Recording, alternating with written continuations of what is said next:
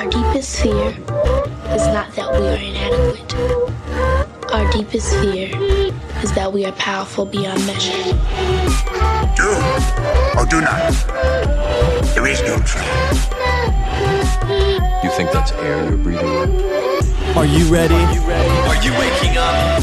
Because you're listening to the Urban Yogi Podcast with Will Blunderfield.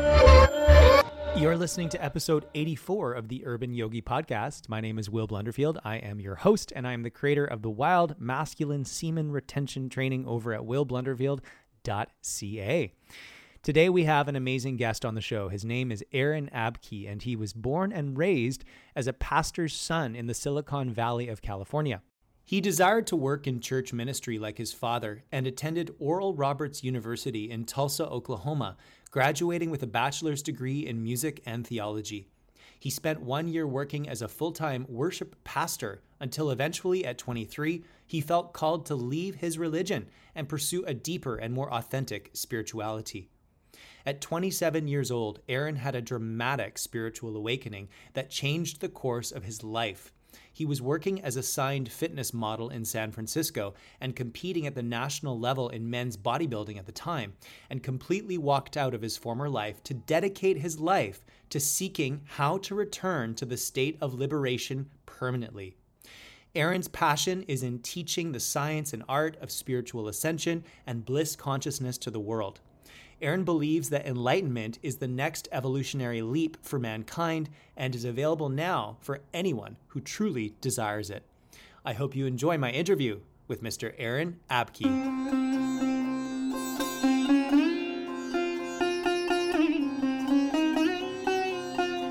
So we are here with my brother Aaron Abke down in Austin, Texas. How are you doing today, man? I'm great, brother. Great to be with you as always. Thank you for being here.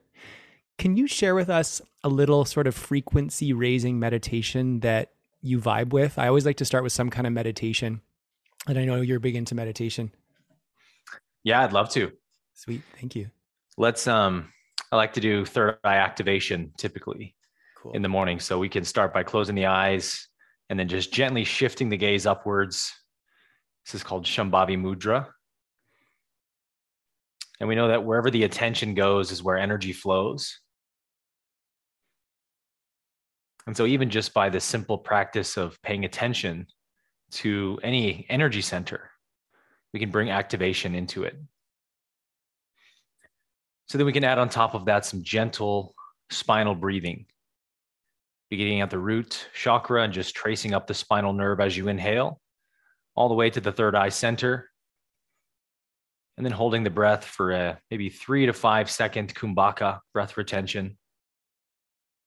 And then an exhale back down the spinal nerve to the root chakra. So let's just do a few rounds of that at your own pace.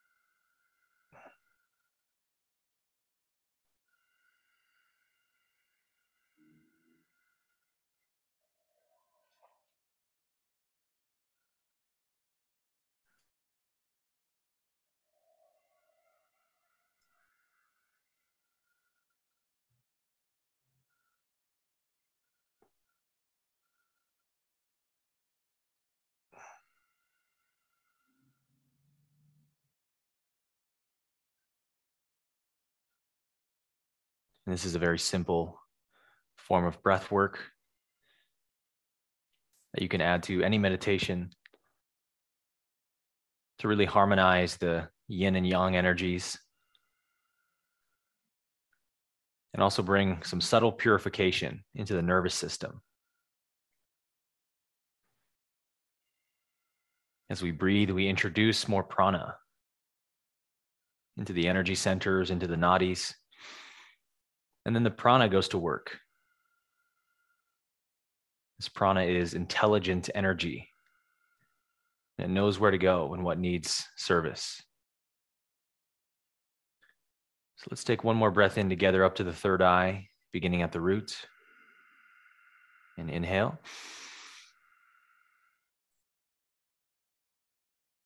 Holding the breath.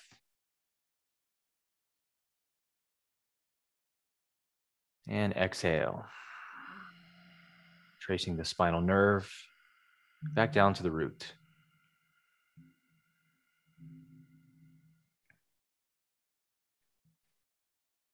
And when you're ready, you can open your eyes. I love that. Sat Nam. Sat Nam. Waheguru. It reminds me subtly of the microcosmic orbit meditation that we do in Taoist esoteric yoga. AKA Totally Cycle similar. Kung Fu. Yeah. Yeah. It's so cool how there's all these similarities between all these different technologies from all around the world before what I call the dominator system took over. It's a good name for it. Right? I got that from one of my Tantra teachers. Her name is Becky Zagani. And just that understanding that we're meant to feel juicy and we're meant to feel potent. And I feel like there's a war on being a natural organic human right now. And there's also specifically a war on males being vital and potent. And I'd love to tie that into, if you could share about your history. I remember you saying that you started off as a bodybuilder. Yeah, many years ago. Yeah, and I just love to hear your experience in that industry, and then sort of what happened to shunt you into what you're doing now with spirituality and this sort of more holistic, I would imagine more holistic approach to existence than what I see. I mean, it's just my judgment in the bodybuilding world. Yeah. Yeah, with bodybuilding, it's almost like you are sacrificing your inner potency to create this illusion of external potency, alpha male, desirable physique, whatever, testosterone, right? But truthfully, it's like you're actually completely empty of testosterone on the inside because your body's not producing it anymore. Because if you're competing in bodybuilding, you have to be taking lots of testosterone synthetically. Right. And is that through like injection? Oh, lots of ways. Yeah. Injection. I mean, injection and oral, there are only two ways, but there's so many different kinds of and it's steroids. Synthetic testosterone injected into the muscle kind of thing. Yep. In intramuscular injection to, force the body to produce more hormones or to utilize more hormones than it normally would. And as we know, the body's intelligent, and it's like, hey, if I'm getting a bunch of this, I don't need it. I don't need to make it anymore. I can conserve these resources for elsewhere. Right. And, the dieting is super abusive to the body, because even if you're eating clean, I would say that eating rice and meat together isn't a great idea, but that's typically the bodybuilder diet, right? It's lots of white rice, lots of chicken, beef, and then some broccoli. And so it's like just feeding the body calories, and it's a very abusive relationship to the body, because you're like putting so much resource into the body to force it to do something for you. And you're like, come on, results, hurry, body, get big, get strong. Right. And guys will just, tear their bodies to shreds in the gym. And so, when you don't see your body as a sentient being, a living entity that is a part of your mind, body, spirit complex, you just see it as this kind of like slave that you can run and order around and make it do what you want. And then, of course, when it breaks down, you complain about it and you hate it and you loathe it, resent it. And, that's outside of the bodybuilding world as well. That's just typical Western mentality. The body is dumb and stupid, and we have to force it to do what we want with chemicals and drugs and whatnot. Right. So it kind of corresponds to the allopathic system. 100% of like, you're not enough as you are, and you need to add all these external things to kind of basically chemicalize your system into something that, when I look at a lot of bodybuilders, I see like the veins are popping out, and like, to me, it's like, that didn't even look aesthetically pleasing. Yeah. It's like so intense. I agree. I mean, what I did was called men's physique, which is thankfully not the ones where you have to get super big. Although even the guys in physique are like massive compared to what it looked like 10 years ago. But it's more of like the beach model look, I see. Thin, aesthetic, well developed muscularly, of course, but it's not about like who's the biggest freakazoid on the stage, Right. So it's sort of more like the Abercrombie and Fitch sort of classic American look. Yeah. They judge you more based on your conditioning, which in bodybuilding conditioning means how dry your physique is, how many striations you can see in your muscles, how many veins are popping out. They want like the driest look possible, which is totally unnatural, right? Right. And unhealthy because you have to water deplete and stuff, but it's like all to look really good for, maybe a couple hours on stage. Right. And I mean, a lot of people literally die prepping for shows. It happens all the time. And the bodybuilding world just totally silences it and doesn't talk about it. Oh my goodness. Yeah, it's crazy. The dark underbelly of that industry. It really only gets out when a famous bodybuilder dies, which happened when I was competing in 2018. Oh my goodness. Yeah. Did you ever have any scares with your health when you were in that realm? No, I didn't because I wasn't competing as a pro. I was still an amateur. I did 3 shows in total and I was like, this is not for me. I hate this. But I did the San Jose Nationals or championships and I won that show. And then I did the Governor's Cup in Sacramento and won that show. Congratulations. And then qualified. Thank you.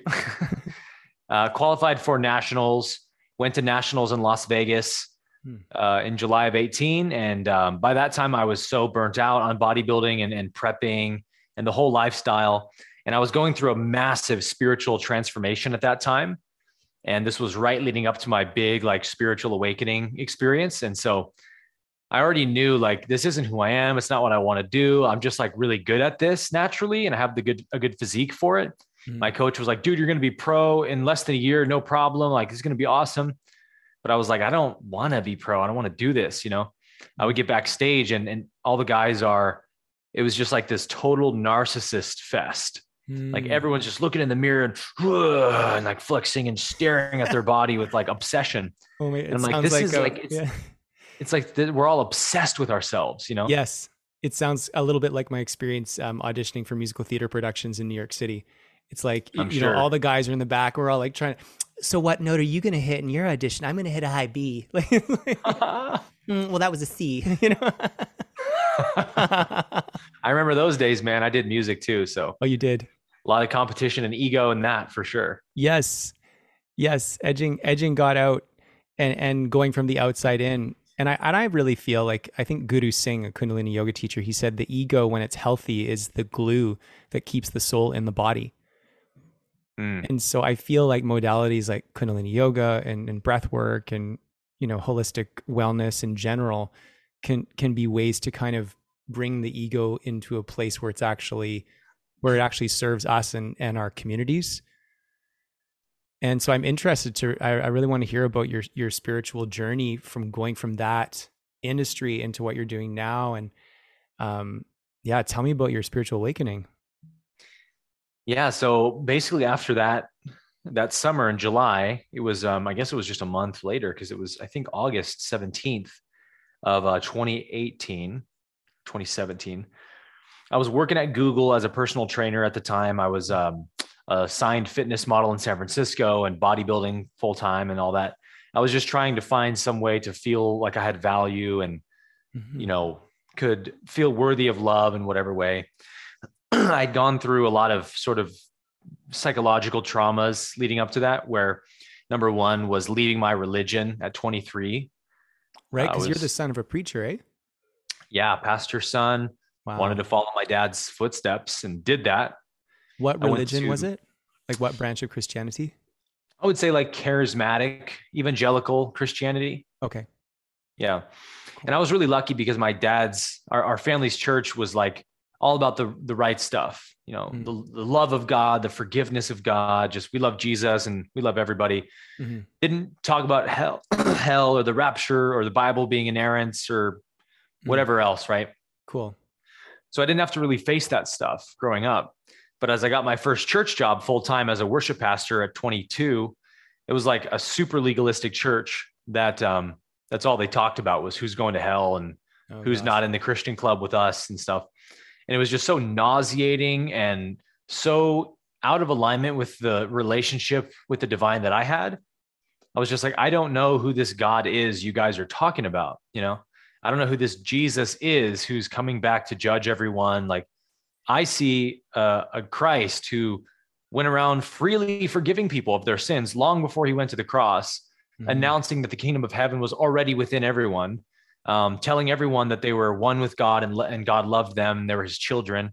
I don't see this vengeful, wrathful Jesus. And so I just kind of blew up my life, left Christianity. I was like, fuck it, I'm done. I can't do this anymore. And as I suspected, lost almost every friend I had who was Christian. All my family, besides my parents and sister, never talked to me again. It was all the stuff I knew was going to happen. When you leave a cult, the cult members can't be your friend anymore. Yeah.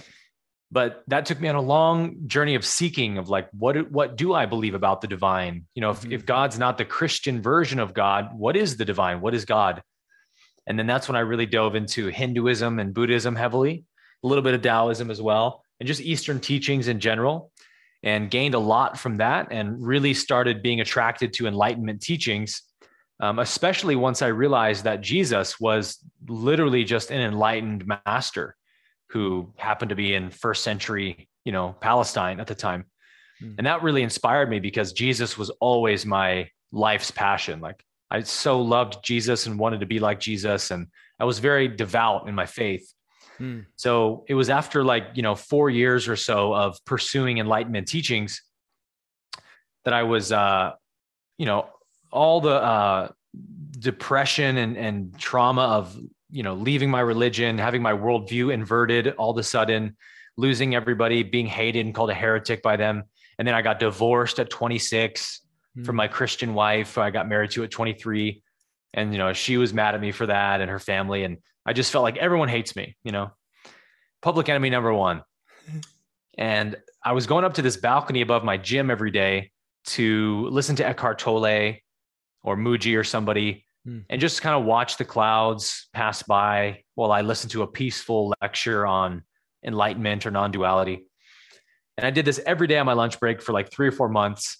And, it was just one of those days where the planets aligned or something. And I was listening to this particular lecture from Eckhart where he would mimic things that the ego says to us. And then he would sort of laugh and chuckle and the audience would laugh with him. And then he'd be silent for 15 seconds and he would speak another one and everyone laughs. So I was listening to this lecture and I was laughing with it because I was like, oh yeah, that's 100% what my ego says to me every day. Like that's totally the same voice that I'm suffering from. What were some examples of things? So he would say if only everyone would be nicer to me, then I would truly be happy. Right. Or if only everyone recognized how special I truly am, then I would be happy. And then, he would laugh. And I was like, yeah, dude, that's my ego 100%. You nailed it. And as I was laughing, I sort of laughed myself into a kind of Satori experience where it was like, laughter can be a really powerful way to realize something. So I sort of laughed myself into the realization of oneness that oh yeah, it is just a voice in the back of the head. It's a tape recorder on a loop. It's not me thinking it. It's not me saying it.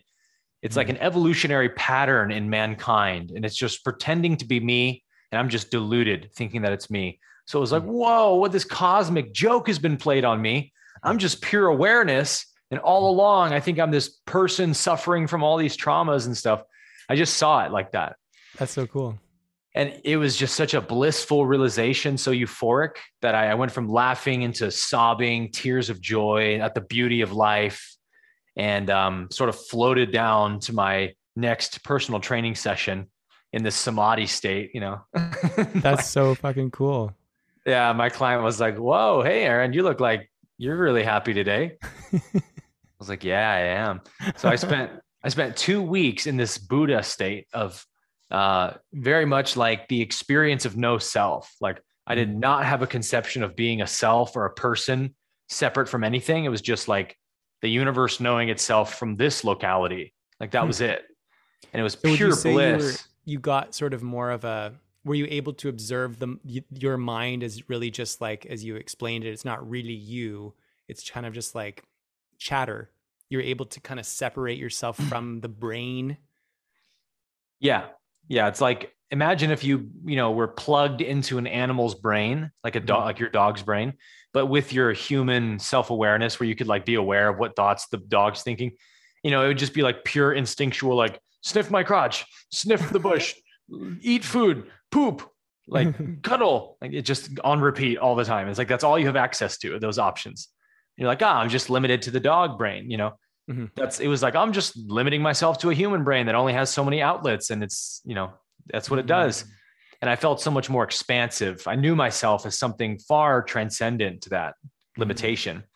But after those 2 weeks, I woke up 2 weeks to the day and checked my phone like I do every morning to see what time it was. And I noticed it had been 2 weeks since I had that experience. And it was just an unbroken state of, moksha for 2 weeks. And I had this thought appear in my mind that said, wow, it's been 2 weeks of being in this state of consciousness. I wonder if I'm enlightened. And that was the first, ego thought coming back online, trying to claim it. Right. And I didn't catch it. And so that kind of unraveled it, so to speak, and allowed the ego to take its territory back slowly but surely. And it came back with a vengeance. It was like, I don't like the way you just shut me in a broom closet for 2 weeks. This is my mind. I'm taking the throne back. I run this bitch. And, you're my slave. Right. And it just started tormenting me and like almost punishing me for that experience. My depression got way worse. It was just like all of a sudden suicidal thoughts just buzzing around in my head. But the amazing thing was I was still retaining some of that witness quality that I had been in for 2 weeks of observing the mind from a deeper place, even though it was very chaotic and painful, and realizing, okay, this is my fight now, is to get out of this state of consciousness that I've unknowingly put myself into. So I need to remember how, like, to back engineer myself into that state of consciousness I was just in, of total pure awareness, non-attachment to anything, pure unconditional love. So I started to practice, applying that stuff. And it was really challenging and hard, but, went even deeper into enlightenment teachings, even deeper into yoga. And just at that point, it was like I was sold out for it, because once you taste that state of consciousness, the kingdom of heaven, it's like, what else is worth going for in life? Right. The kingdom like I just walked out of everything, modeling, bodybuilding. It all meant nothing to me anymore. Right. So you tasted a glimpse of like what it feels like to basically to be like, I'm thinking of the David R. Hawkins scale of consciousness, like to be somewhere between, 800 and 1,000. I think so. Yeah. Right. And so then the enlightenment teachings that came into your lap, or how did you come across them? I'm imagining that it might be Law of One material, or not the Celestine Prophecy, but the Course in Miracles. Yeah. Yeah. How did you come across those teachings? It was first through Alan Watts, who's usually everyone's gateway drug, into non-duality. And I found out recently he was very much likely quite an alcoholic. Yeah, that's what I've heard. Which I think is great to know, because it just shows, nobody's perfect.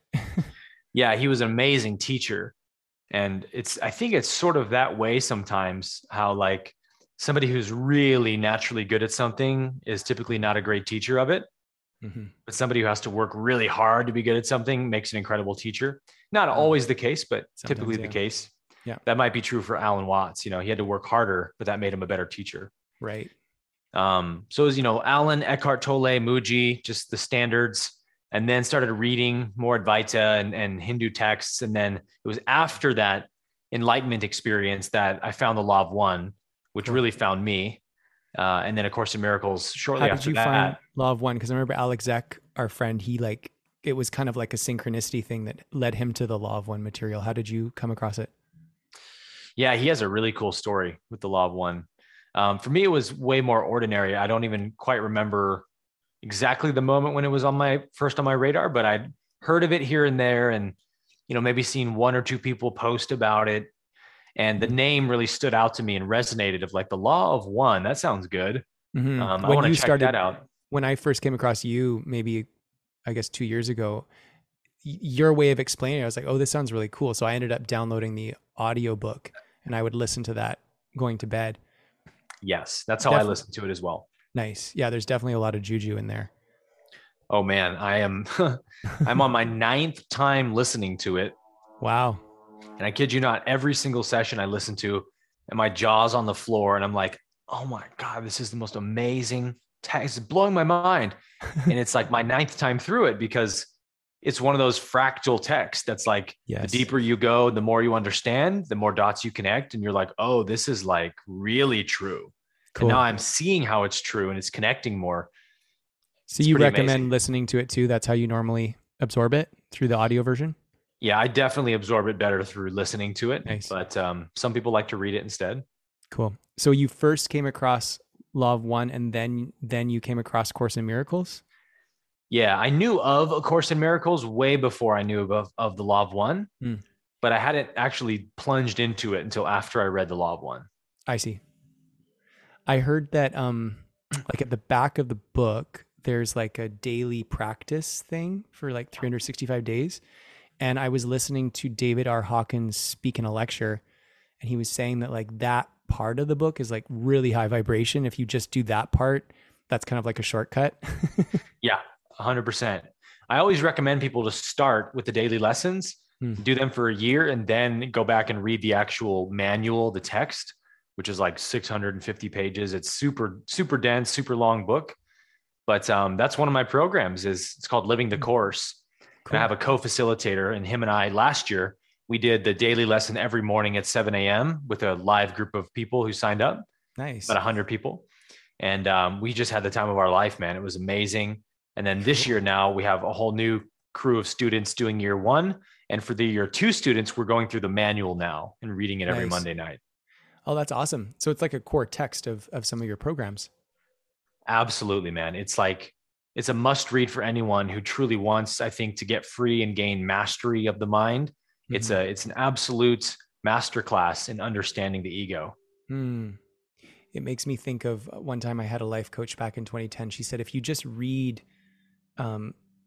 David R. Hawkins' work, like if you just go through his books, you will literally raise your frequency just by reading his books. And I would imagine it's the same thing with this material.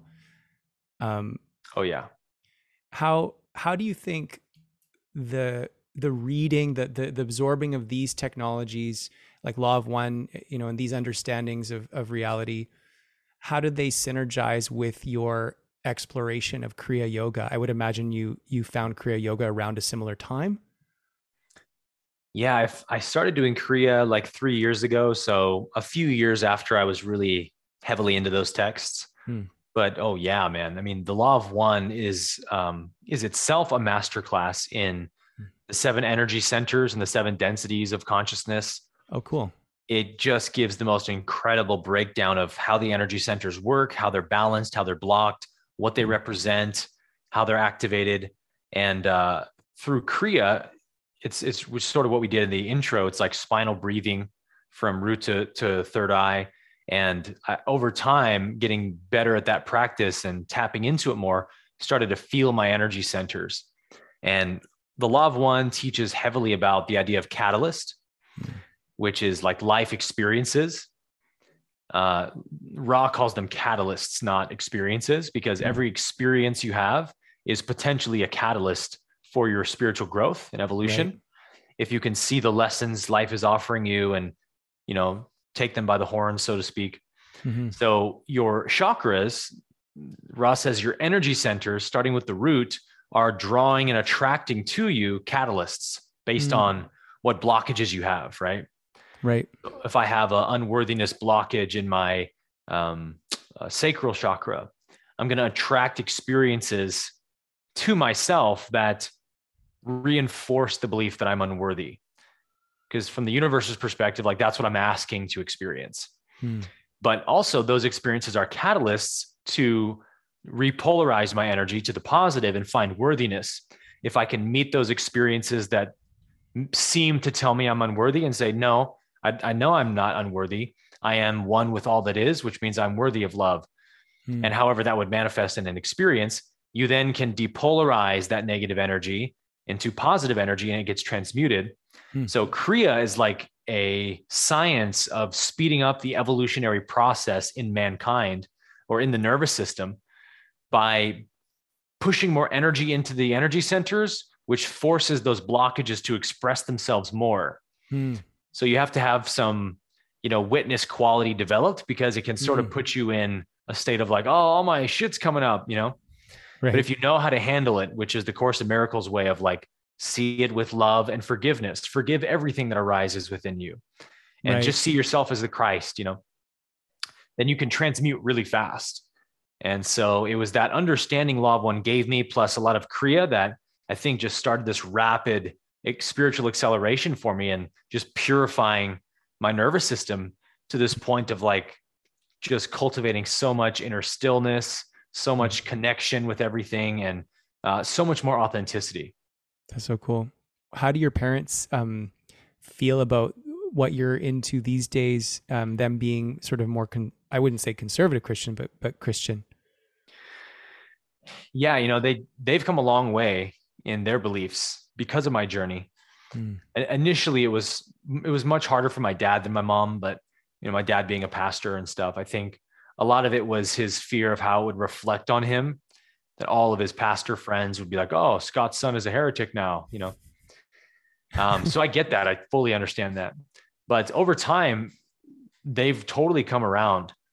I think a lot of it's because of all the bullshit they've experienced in churches, and all the political strife and all the, usurping people and stuff that happens in church to take churches over from people. My parents got their asses handed to them so many times in church from, pastors below them who wanted to take their position and started spreading rumors and all this stuff that's just super unchristlike. And it put a really bitter taste in their mouth towards church and religion. And that opened them to a lot of other truths, I think, that they saw me teaching about that initially were sort of repugnant, probably. Right. But over time, they saw that my light was transforming right before their eyes. I was becoming way more, I was always very insecure before. I was becoming way more secure with myself, so much more self-love, so much more peace, inner peace, patience. All these qualities just were flowering in me. And it was like so undeniable to them. They would comment about it all the time. And I think, like Jesus said, a tree by its fruit, right? They just sort of thought to themselves, whatever our son is getting into can't be all that bad, because he loves God way more than he ever has. And he's way more Christ-like than he's ever been.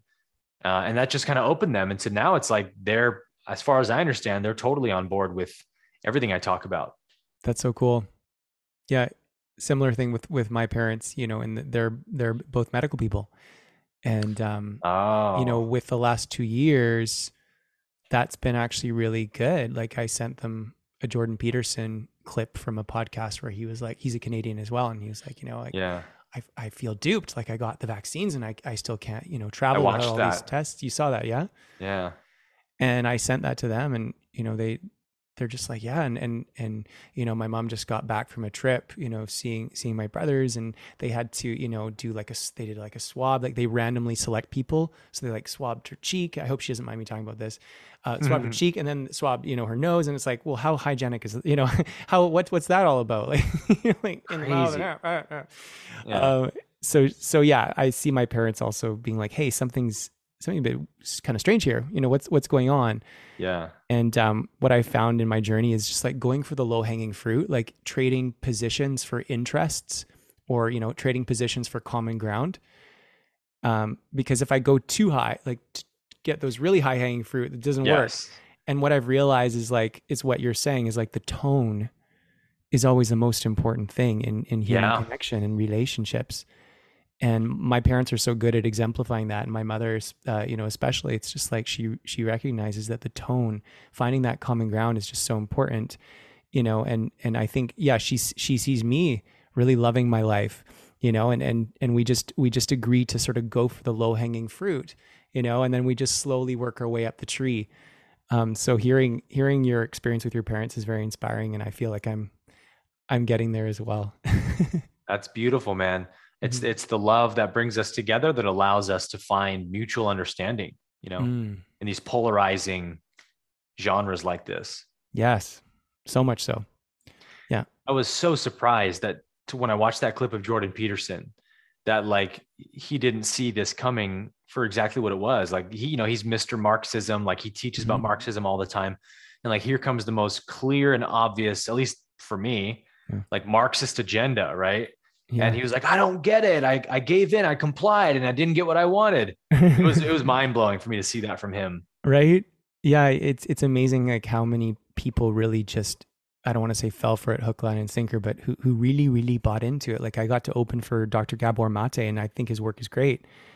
But then it was like, oh my gosh, his daughter used to come to my yoga classes, and then she was like really mad at me for what I was saying, about, just maybe do a little research before you, educate before you vaccinate, she did not like that, and I got to actually open for Dr. Gabor Mate at one of his conferences in Vancouver, and he gave me, very glowing reviews and stuff. And it's just like, you think like a lot of his books are about like trauma and, childhood trauma leading to addiction in adulthood. And but people seem to like they're not willing to go to the place where it's like, hey, like, would getting like a ton of like vaccinations, like just injecting the hell out of a tiny little baby, would that maybe be a trauma? Like, but they're not willing to go there.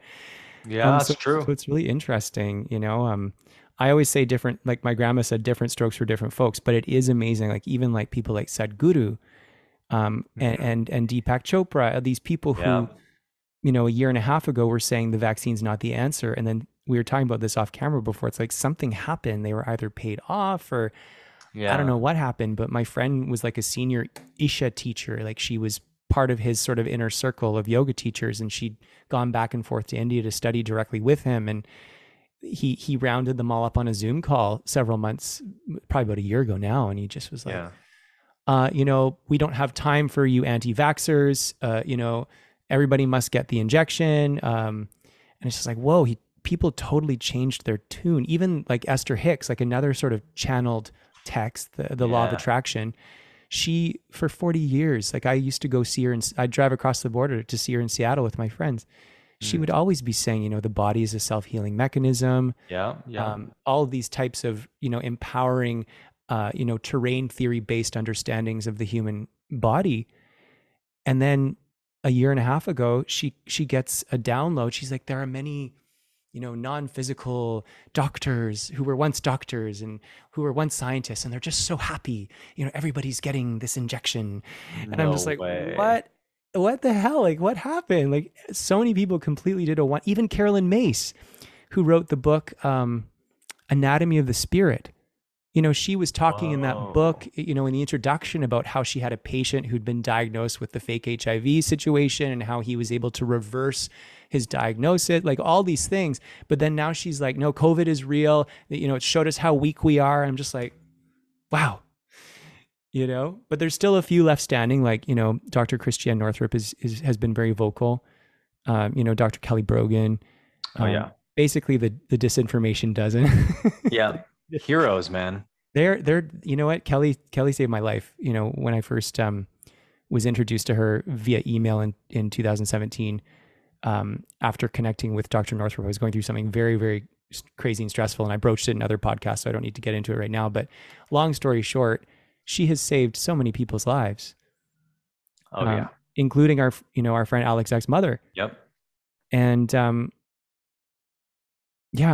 want to say that things like Kundalini yoga and the law of one, they help us become not immune. Maybe immune's the wrong word, but they help us sort of see through the bullshit. More sensitive, maybe. Yes, and it seems like that in some cases, but then in other cases, like all of my friends who are into Abraham, like hardcore Abraham Hicks people, they all went and got the injection, and they were discriminating. Like I used to perform at their events, and they're like, oh no, you're not vaccinated. You can't come anymore. And I was like, what? And then there was this like dance event that they put on. It was called Circles of Inclusion. but you had to show your Vax pass. And I just was like, that is the most that's so hypocritical thing I've ever seen. Yeah. The 5 rhythms, circles of inclusion. You must show your Vax pass.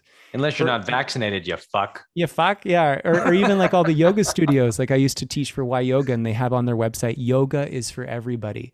Please show your Vax pass. Except for the unvaccinated. except for you dirty unvaccinated humans. What's crazy to me is that people don't spot the spiritual distortion in that way of thinking. That's so clear when you just get to the very root or the heart of what we're doing to one another. It's all separation based. It's all separation based thinking. Even the idea of a vaccine is pure separation, victim identity based thinking. That the world is, dangerous and evil and has bad things that are out to get me. And I must protect myself from the environment, which is my enemy and trying to kill me with diseases. Right. It's like, can you not see that, a lot of my followers will send me this because they'll see the stuff that I'm saying about, and thank you for speaking up, by the way, Thank you as well, brother. I saw you, oh yeah, my honor. It's, I have to. And it was really refreshing to see that you were speaking up as well. So yeah, sorry, keep going. I couldn't sleep with myself at night if I didn't speak my truth. Right. And, if any of us was watching somebody we love about to walk off of a cliff, we would all be like, hey, stop, you're going to walk off a cliff and die, So it's like, if somebody I care about is potentially putting themselves in harm's way, then the love I have for them is going to compel me to say something. Yes. And that's just the way I saw this whole event. It's like, I don't know when people think that these pharmacy companies became these angels, blemishless angels who could do no evil. Right. But it's like, I know them as notoriously corrupt criminal organizations that pay billions of dollars a year in criminal penalties, not just oops, we put a wrong combination of chemicals in our med and accidentally killed people. No, it's like, we caught you in the court of law, knowingly lying about your studies that you knew was giving people heart attacks, and you lied and said it was safe and sold it to the public, and 100,000 men died of heart attacks on your medication. That's going to be $20 billion. And they're like, whatever, we got hundreds of billions. We don't care. Sneeze that out. No problem. And business goes on as usual. That's how I've known the pharmacy industry. Service to self. 100% service to self. And it's like, that's any industry though. Come on, this is logical stuff. It's just pure basic, wisdom. Predatory capitalism. Right. It's like, I don't think it takes that much awareness to see this stuff, but apparently it does, because a lot of people didn't see it. And it's like, how dare you talk bad about these companies, these vaccines? Shame on you. Yeah. I'm not telling anybody what to do or what not to do. I'm just saying, please do your research on these companies, on their previous medications, the claims they've made about their previous medications. Just because they're saying our medication is safe and effective does not mean that it is. Surely we know this. Why would we put the wool over our eyes and pretend like there's no possible consequences, right? Right. And just for saying that, just getting lambasted on the internet by people. And so that was my catalyst through the pandemic of, can I still speak my truth in the face of constant persecution and people trying to, even in my own programs, I had people in my Course in Miracles program, I had some people literally trying to throw me out of my own program, saying, let's start a coup against Aaron and get him out because he doesn't believe in the power of vaccines. Oh my God. And I'm like, why are vaccines such a trigger issue for people? It's like, we worship these things like they're the Bible or something. I don't understand. It's like, shouldn't it just be like, we just disagree about something? It's like, no, you can't disagree about the vaccine. Yeah. It's like, this is a product of the propaganda and brainwashing from the machine that gets people to believe that there's something that's outside of them that's going to save them. And it's this vaccine. And if you talk bad about our savior, there comes the religious demons again that I experienced as a Christian. So many parallels there. Oh, it's totally a cult. Certain family members, I will invite them to a German new medicine seminar, and it's like, well, that, they're not actual doctor, that person's a reporter. They're not an actual, or that person's a chiropractor. There's all these sort of, what does Alec call it? Appeals to authority. Yeah. Kind of things going on. And people will say, well, you're not a doctor. all the doctors agree that this vaccine is a good thing. But the reality is if you're a medical doctor and you question it, you have your license removed. Oh yeah. Like even Bonnie Henry here in British Columbia, which is a province here in Canada, she literally mandated vaccines for yoga teachers back in August of 2021. And then there were these two renegade doctors who were going around BC because they were noticing a lot of them had like First Nations populations and who were getting the vaccine, first, and they were getting all these injuries. And so these doctors, as you said, couldn't sleep with themselves at night if they didn't broach what was going on. Yeah. So in order to take away their licenses, Bonnie Henry decided to mandate the vaccine many, many months later for all healthcare workers, basically to shut those guys up. And I always say the crazier it gets, the more people wake up. So now I see family members and I see friends who first were, criticizing me. And, at the beginning of this whole charade, they were on their balconies teaching their yoga classes and I was out hugging my friends and they were, yelling at me for hugging my friends and, you should be isolating and all this stuff. But because I had been studying German New Medicine for 8 years prior to this big psyop, I already knew, like right when the whole thing went down, I was like, no, guys, that's not how it works. Like Louis Pasteur, he's a fraudulent person who created germ theory. Like he couldn't even prove it himself. Yeah. But the beauty of this thing is like, it got so freaking crazy over the last few years that like people I thought would never be interested in what I have to say are now like, hey, like this is ridiculous. Like, let's wake people up, And I always like to say, we didn't come forth to wake up the sheep.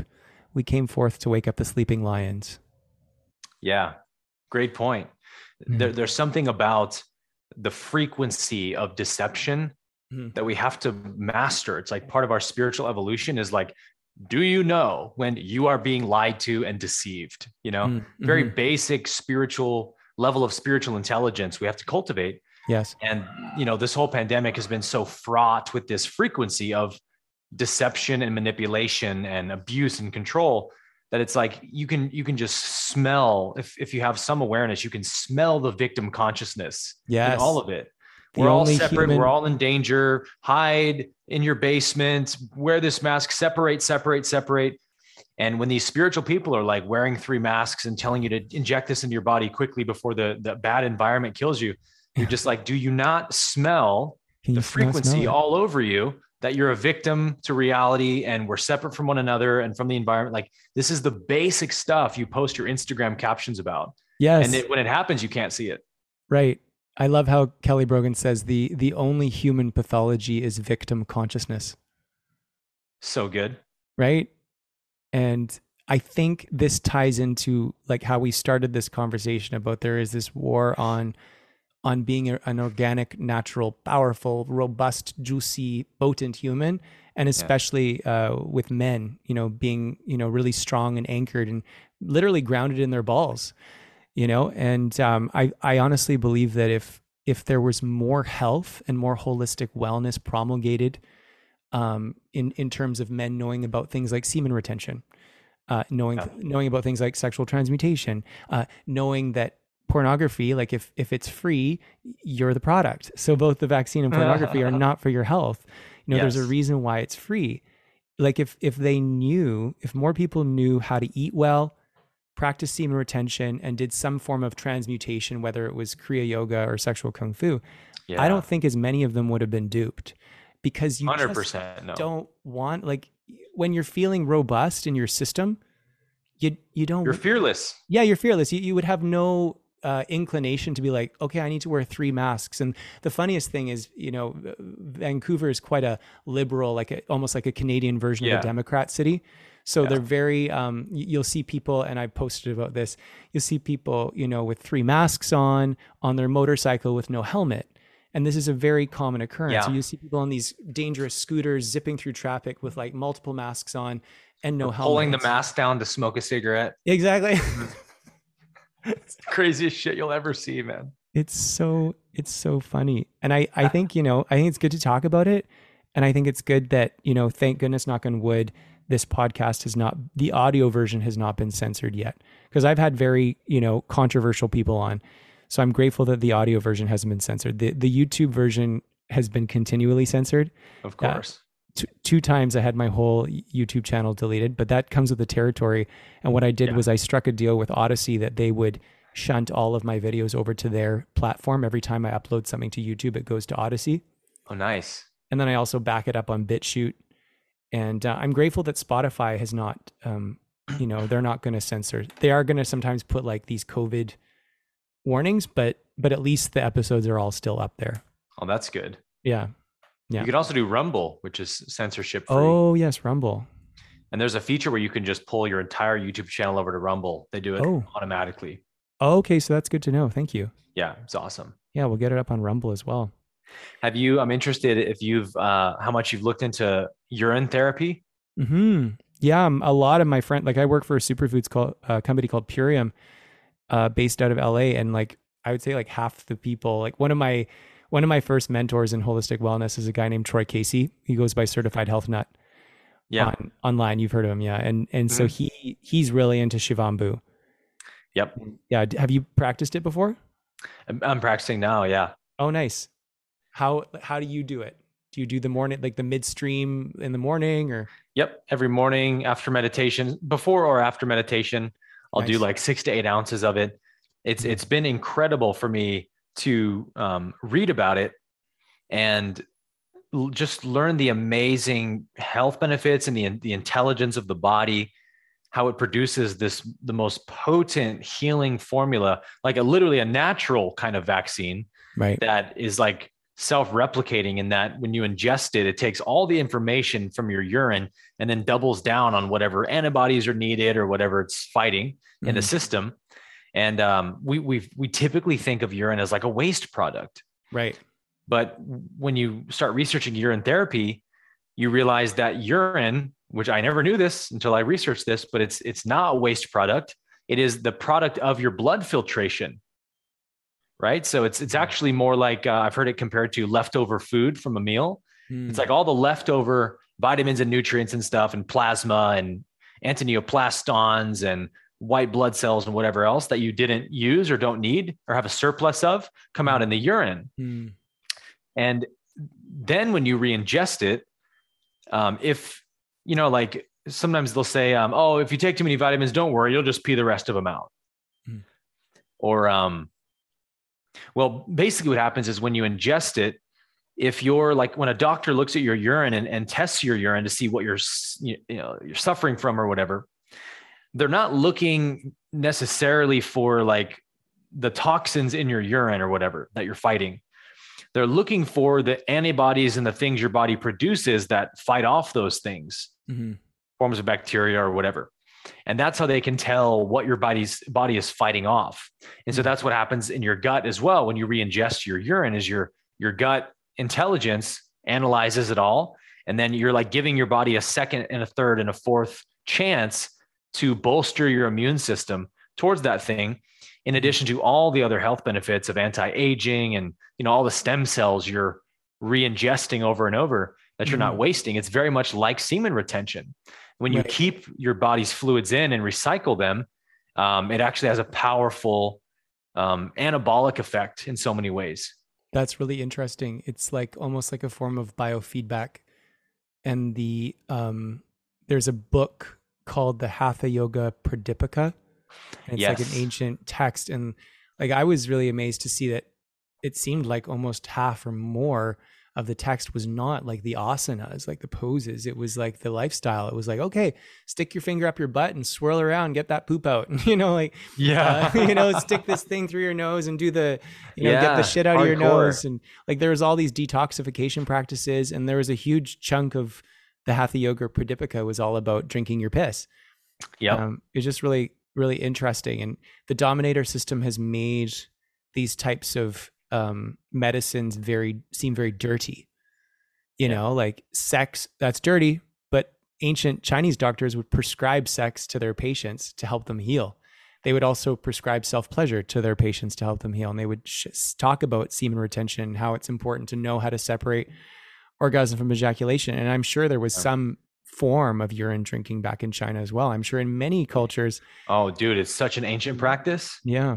It's an Ayurvedic practice. Yes. And people get so grossed out, but I often feel like everything that we like, it's like the cult that runs the planet has made it so that everything that is bad for us, they make it seem good, like injecting heavy metals right into your body and the body's right into the bloodstream. Yeah, they make that see. And I've got an actual vaccine injury. You know, the listeners who've heard my podcast before, I've talked about this before. I had a developmental optometrist on, and she's like, yeah, it's actually quite common. Like, you know, mothers and fathers will go get their kids vaccinated, and then the eyes will go cross, and they're like, oh shit. And then they take them to her, and she doesn't get into whether vaccines are good or bad. She's on the same understanding as us, but she doesn't want to inflame the parents, but she's okay. Well, let's try to fix it now.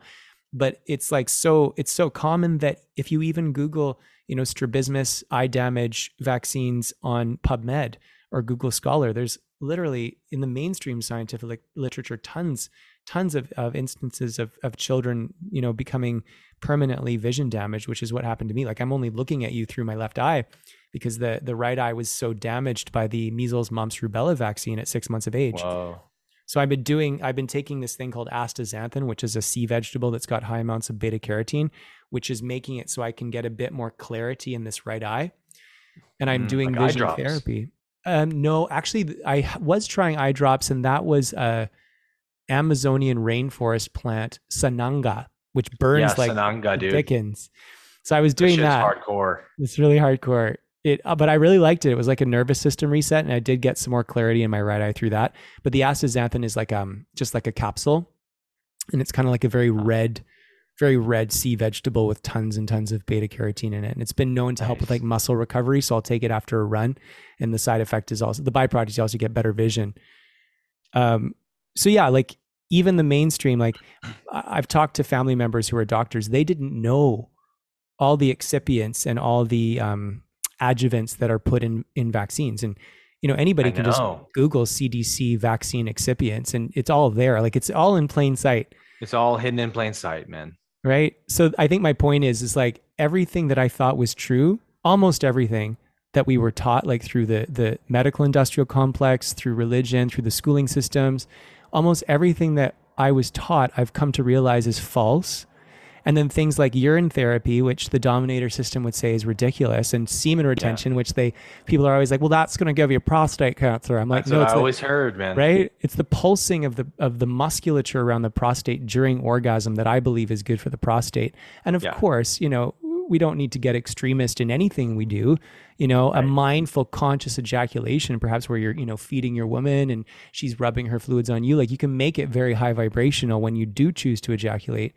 The semen retention lineage is not about never ejaculating. It's about learning how to separate those two, and then being very mindful about when you do choose to release. So like semen retention, Shivambu, holistic wellness, all these things, they're trying to make it seem like really, really bad.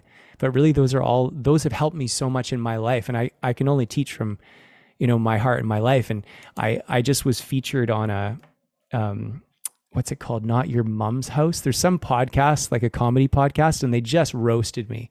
They just fucking roasted me. Oh, wow. And they've got like millions of followers. Like, this happened like 4 days ago. And so all of a sudden, like, I was just getting like like, I get a little bit of hate, but there's like a lot of hate and then a lot of praise. And I was like, what the fuck is happening? Well, it turns out, you know, this podcast with a huge cult following was making fun of me.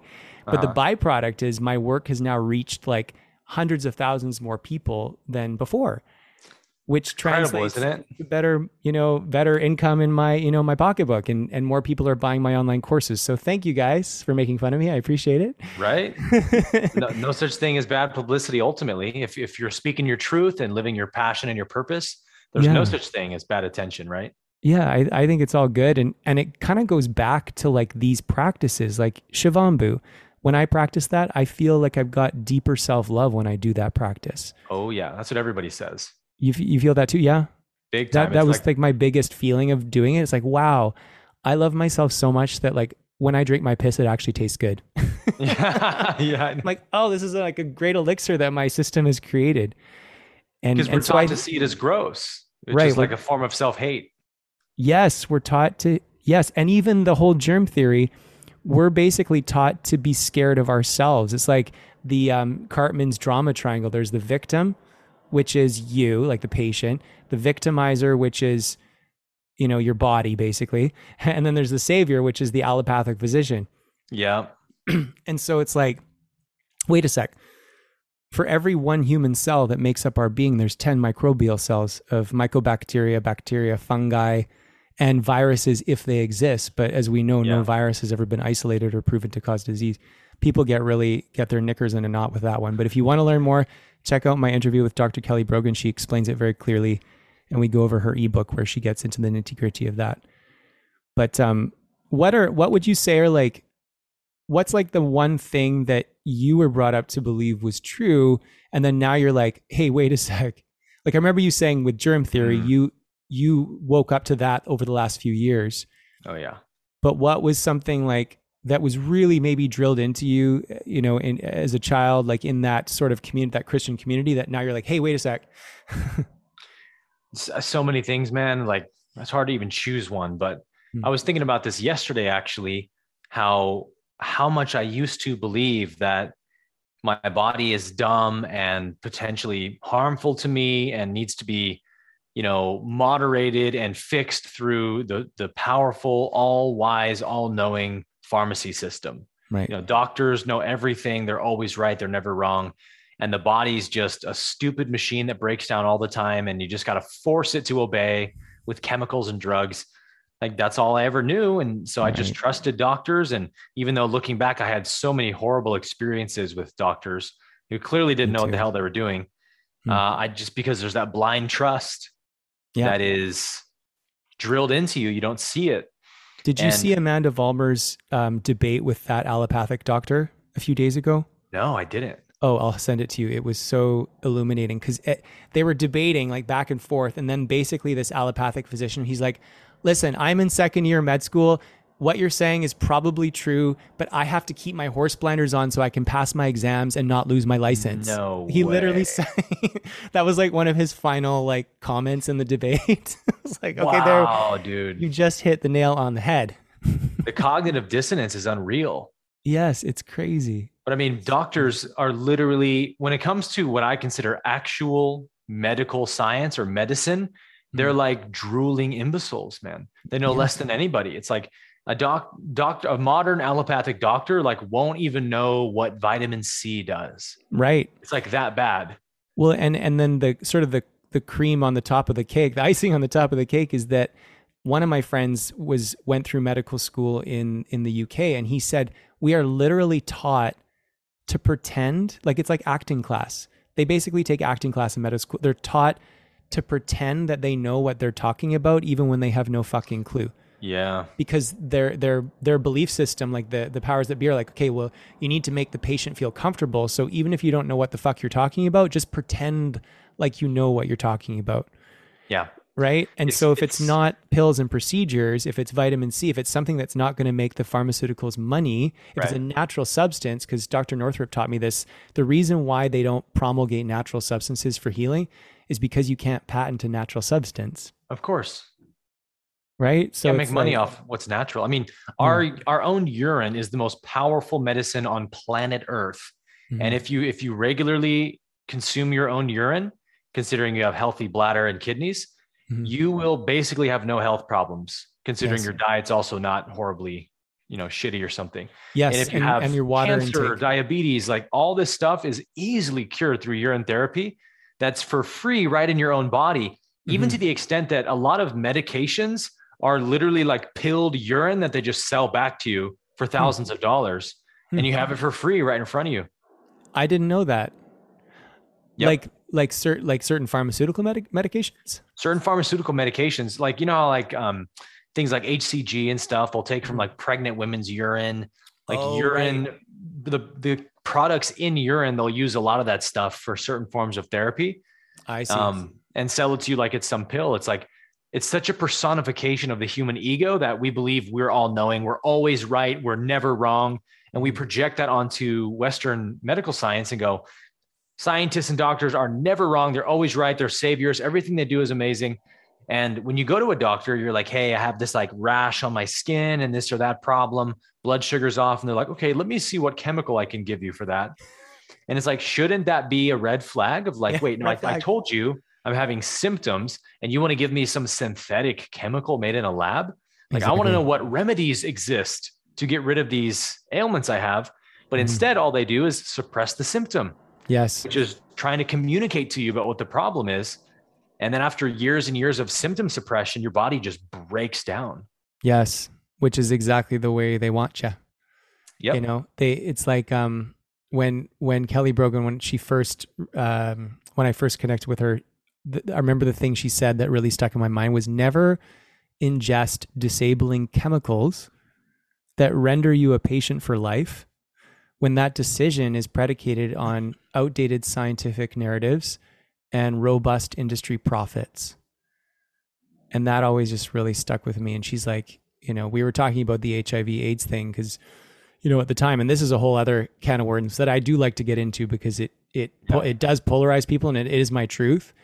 I used to think that I was gay, but then I realized I was just being poisoned by Monsanto in the sense that I was being pumped full, as many of us are, by atrazine and glyphosate and xenoestrogen plastics and what have you. Like there's never been everything. basically everything. You know, I was reading a book called Estrogeneration. For those of you living in Miami, Florida, be careful because the tap water is just riddled with the birth control pill runoff in that area, according to this Whoa. book. So like no long-term research has been done on like what does that do to the body when you're just Yep. being pumped full of xenoestrogens. Like atrazine is a chemical they spray on 60% of all American corn crops, and it acts like a xenoestrogen when it hits the body, especially the male body. And you can actually go into PubMed now and you can type in like atrazine genital defects, and it's very prominent in male fetuses where the mom has been exposed to too many of these chemicals. Usually the penis will we're all sort of like what I want to say, the blueprint starts off as like a female kind of look in the womb. And then if you're XY chromosomes, Right. the clit starts to grow into the penis and the labia fold over into the scrotal sac and the ovaries drop down and turn into the testicles. But what these chemicals are doing is they're actually stopping that from happening. Mm-hmm. So more and more male baby boys are being born with deformed genitalia or underdeveloped penises. Like there's a researcher at Harvard, and she actually has done cross-cultural research and cross-history research, and penis size is the smallest it's ever been in recorded human history. Wow. Yeah. So it's like when I was living off these frozen macaroni and cheese dinners, you know, this fat little choir boy, you know, just the balls shrinking. Well, how could you want to make love with a woman if your penis is underdeveloped and your balls are basically ovaries? You know what I mean? So that procreative urge is what I'm talking about. And also the letting go of these satanic labels that the cult that runs this planet wants you to identify with. They want you to say, oh, I'm gay, or I'm trans, or I'm Jewish, or I'm spick, or I'm crippled. People think all these labels make them so unique when really they're all the same. They're just tools that the Matrix uses to divide and control us. Yep. Label everyone into oblivion. So we don't even know who we are. We're just a bunch of walking labels. Yes. Yes. And so my whole MO these days is like, let's help men really like feel that primal potentiality within their loins. It's like basically sexual transmutation is like, what does my vitality feel like? Smile into that feeling and breathe it into the rest of your system, specifically in the loins. Like Dr. Northrup says, if you want more power in your life, you've got to go to the place in your body where you've been the most traumatized. And for most humans, that's the genitals. Mm-hmm. And in Chinese medicine, the penis is actually the outermost extension of the heart. And the back of the woman's vagina is her heart meridian. So it's like you're literally connecting heart to heart when you're making love. And that's where our power is too. Yes. Yeah. And that goes back to the Kriya Yoga meditation that you showed us at the beginning. It's like connecting to the roots. Mm-hmm. What does it feel like in your roots? And then breathing it up to your crown. So you're, as the Kundalini yogis say, you're developing your self-sensory system. Yeah. And what I didn't actually take us through in that brief meditation was that I actually do a root contraction, a Kegel, basically. Cool. Before every inhale. And then I also do it, if I do a retention, I'll do another squeeze at the top. So I'm doing, 30 to 50 hard Kegels every single day. Nice. And my prostate health, my testosterone levels, hormone levels has never been higher. Libido never been higher. That's awesome. But it's all under such discipline and control It's like Right. it never tells me where to take it. I tell it exactly when I want to use it and how I want to use it. It's Right. completely under my dominion now. I love that. Because you can gain mastery over your sexual energy by cultivating it through these practices. That's what the Taoists and Hindus have been teaching. And I think that that's also a huge evolutionary marker for the universe that takes us into fourth density consciousness, or some people call it Kundalini activation. But our consciousness upgrades massively when we start to gain control over our sexual energy. Because in the same way that, like, if we watch, a baboon or something in the wild, we just go, oh, it's just crazy. They just have sex with anything that moves. And it's like 3 people in 10 minutes, 3 different baboons. And there's no feeling or intimacy about it. We go, well, they're just animals. That's all they can do. They don't know how to use their energy any other way. But in the same sense, like, that's how the universe sees us in third density, when we're just out spreading our seed everywhere to everyone we can find, and just using sex only for personal gratification of lust. It's like, oh, you're still in like an animal state. Yes. You're not really ready for higher consciousness yet. So the Hindus, the Taoists, the Buddhists have taught for so long that, brahmacharya, cultivating, preserving your sexual energy, is a way of showing the universe you're ready to evolve. And then these states of enlightenment naturally start to manifest in you once you've controlled the sexual energy that way. I love that. And I feel like that piece, I was going to ask you about that. How will erotic energy heal the planet? And you've just alluded to it now. It's like so many spiritual lineages, whether it's Christianity, like modern forms of Christianity, Buddhism, they're not allowed to focus anywhere below the belly button in many lineages of Buddhism. Even in Indian forms of yoga, it's like there's never any discussion about sexual energy, at least in the modern form. And so I feel like that is another sort of brainwashing element of the cult that we find ourselves in, the society. It's like they don't want you to be cultivating your sexual energy and learning how to harness it and direct it upwards rather than just shooting it out all the time. Yeah. Because they know how much that drains our vitality when we do that. I think that's why women tend to live a lot longer than men, because, women have to bear the burden of childbirth and child rearing, but men bear the burden of, it's us losing our seed and our vitality, our essence, every time we have an ejaculation. And over your lifetime of having, God knows how many ejaculations. Montauk Chia says you're born with 5,000 ejaculations, then you die. No way, really? That's what he says. It could be a metaphor, but that's what he says. It's got to be somewhere around there. Because I think, Yogananda says that like one ejaculation is worth like 4 pints of blood or something, or 12, I don't know, some huge amount. And yeah, the more depleted we can make the male culture, the more easily controllable they are. We can't control a society full of alpha males brimming with vitality. Yes. Right. That's not going to work. So we got to get the male empowerment out of society somehow. And I think they do that in a lot of ways through the, poisons in our diet and stuff, like you mentioned, but also through Hollywood, hip hop culture, whatever you want to call it. Like there's so many ways that they teach men to just objectify women, and, sex is just to make you feel like you're an alpha. So have as much sex with as many people as possible. Only losers don't have sex constantly.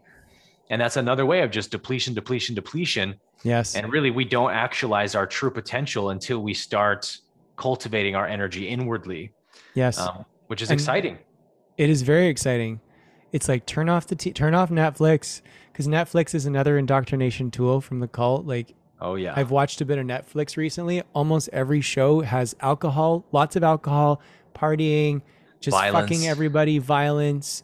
Even like I think of like the movie 300. Like in ancient Sparta, it wasn't all just gore and violence. Like there was actually like men would get naked and like hug each other without shame coming up. Like they would erotically bond with each other in these ways that our culture would say are gay. But even that goes back to this sort of gay straight. It's all a big illusion. That's what I've come to realize. It's all a big illusion, because me practicing semen retention, eating really well, detoxifying from glyphosate and atrazine, and then like doing cold plunging naked with my bros, and then hugging after without any shame coming up. That all makes me able to hold space for the divine feminine in a more powerful, anchored way. Cause I'm literally like iron sharpens iron. That's why the Spartans did this stuff. Right. And it makes people so uncomfortable. That's what the podcast was making fun of, you know, cause I was basically explaining that in a post. So they took a screenshot and it triggered the fuck out of people. But I always say you get the most flack when you're on the target, and the darkness makes you doubt yourself when you get close to the truth. And so this leads me to my next question is like, what good daily habits do you have in place to help you be that alpha male that you were born to be in these times where there are these forces trying to like throw us off base? Yeah. Well, I think right now you got to have a spiritual practice of some sort to really get into yourself, plunge into yourself, experience the depths of all that you are. Mm-hmm. And when you do that every day, you just come out each day knowing a little bit deeper that I am everything I'm looking for. I'm the source of everything I need. Yes. Nothing outside of me can fulfill me. All happiness is found in my own state of being, right? Yes. So for me, it's get up first thing right away is go to my meditation cushion. And I have, just for me personally, I love doing a long practice each morning. So I'll do like a 75-minute practice of Kriya Yoga, spinal breathing with a lot of sort of advanced yoga exercises and techniques for stimulating and purifying the nervous system. Cool. Because I really think that's where all the power is in terms of spiritual growth, is purify your nervous system from all your blockages.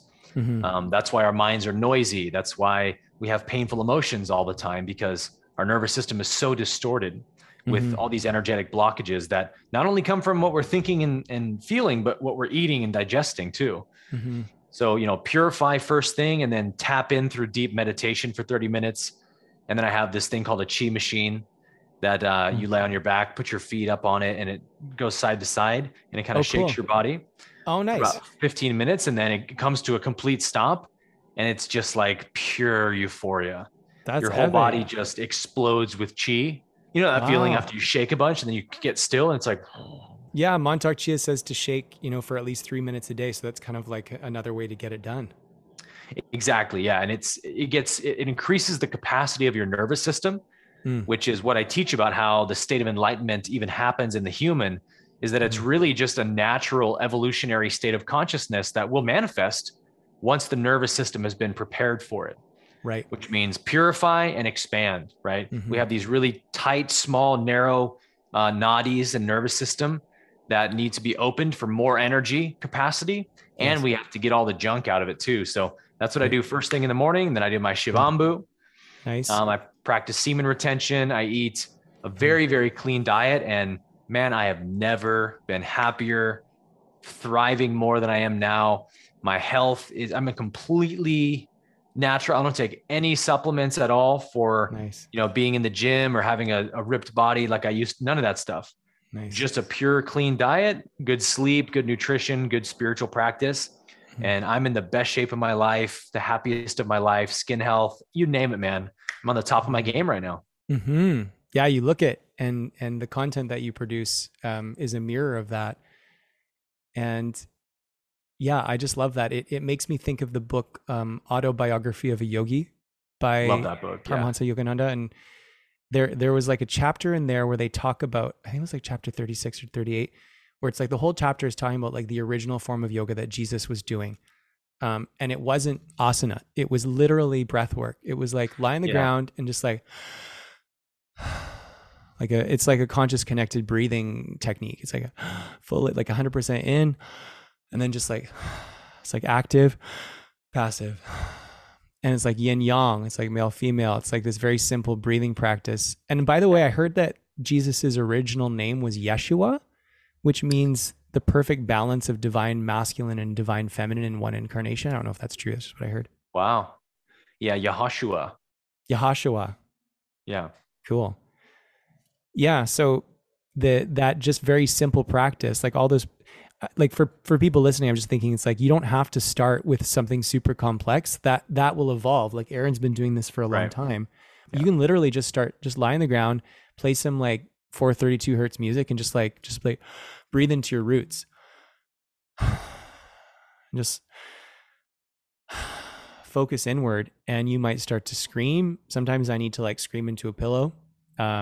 sometimes you cry. And I feel like that's like a powerful way to just recalibrate and clean out the nervous system as well.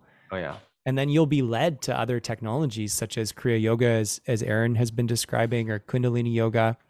And when you get the shit out of your nervous system, all you really want to do is love yourself and practice seeing your attention and drink your piss and eat healthy. Like it's like we've always heard of this downward spiral, but you can actually create an upward spiral simply by doing the things that Aaron is doing. And I think that is actually the key, is that daily practice. Like in Kundalini Yoga, they say the most powerful aspect of that lineage is the sadhana, like the daily spiritual practice. And it seems like you've got that really dialed in. Would you say that's kind of one of the main pillars of Aaron being Aaron? 100%, man. I actually do 2 practices a day. I'll do my 75 minutes in the morning and then 30 minutes in the evening of just spinal breathing and meditation. Cool. But I just crave it because of the results I get from it. It is very much an upward spiral effect where, years and years ago when I was eating shitty food and not retaining my seed, like I would have never even considered urine therapy or something like that. Right. But once you detox and flush out the system, you start sleeping better, feeling better, more mental clarity, more memory recall, just better quality of life. You crave more thing. What can I do now to go even to the next level of health? Right. And you find out about the next life hack or biohack and you're like, I'm in. Yes. And before you know it, like every area of your life is so optimized, like red light, diet, semen retention, urine therapy. You're doing all this stuff, cold plunge, breath work, and you're just thriving. Like you feel like you're on a mountaintop every day. Exactly. It's like, this is how good we can feel naturally in our own body without all the bullshit chemicals and shitty food. Like we've been so lied to about how good we can feel, but it's because we don't know what's available that we just think that this is normal to live this way. Yes. That's so not. No, it's not. And it ties back into like the whole allopathic system. Like I asked certain family members, how much training did you get in nutrition in your, 13 years of med school? It was like, oh, good point. We didn't get any. And then I'll say like, oh, like, tell me about like the placebo effect. Cause I was looking at certain psychiatric drugs and it's like the placebo effect is sometimes more powerful than the actual drug being tested. Yeah. And certain friends and family members who are in the medical system, like, oh yeah, that's actually a big problem in our industry. That was like the word that was used was a problem. I was like, problem? And then they were just like, oh, that's just a figure of speech. But, it's like that literally is considered a problem because that's not going to help line the pocketbooks of Pfizer. Yeah. And it ties back into what you said about Pfizer literally has paid the largest criminal fine in history. Yeah. And so it seems like, I feel like what we've been talking about this whole time, we're pointing to this understanding that like, now that we're in this new age, it's about this major Eisen shift and the age of the guru is over, and be your own guru and really love yourself up and feel as juicy as you can. And that will be your gift to the world. Like you don't have to struggle. Literally, it's like be selfish to be selfless. Yeah. Dive into who you are and actualize that to its highest potential. That's the greatest service to humanity you can offer. Because you're going to inspire people to access their potential and you're going to give them a permission slip to be who they are as well. And I was just talking to my Kundalini yoga teacher actually before this interview that we are entering the Pluto return in the next like 4 or 5 years. And it only happens every like 240 something years. It comes around the sun. Cool. And Pluto's the planet of like revealing truth, surfacing truth. And the last time Pluto was in this position that it's going to be in 2027 or 2028 was July 4th, 1776. Wow. When the Declaration of Independence was written. Oh my gosh. And it was in Capricorn back then, which is apparently the sign of like institutions and order and structure. And this time it's going to be in Aquarius, which is like the spiritual zodiac sign of like spiritual transformation, spiritual truth emerging.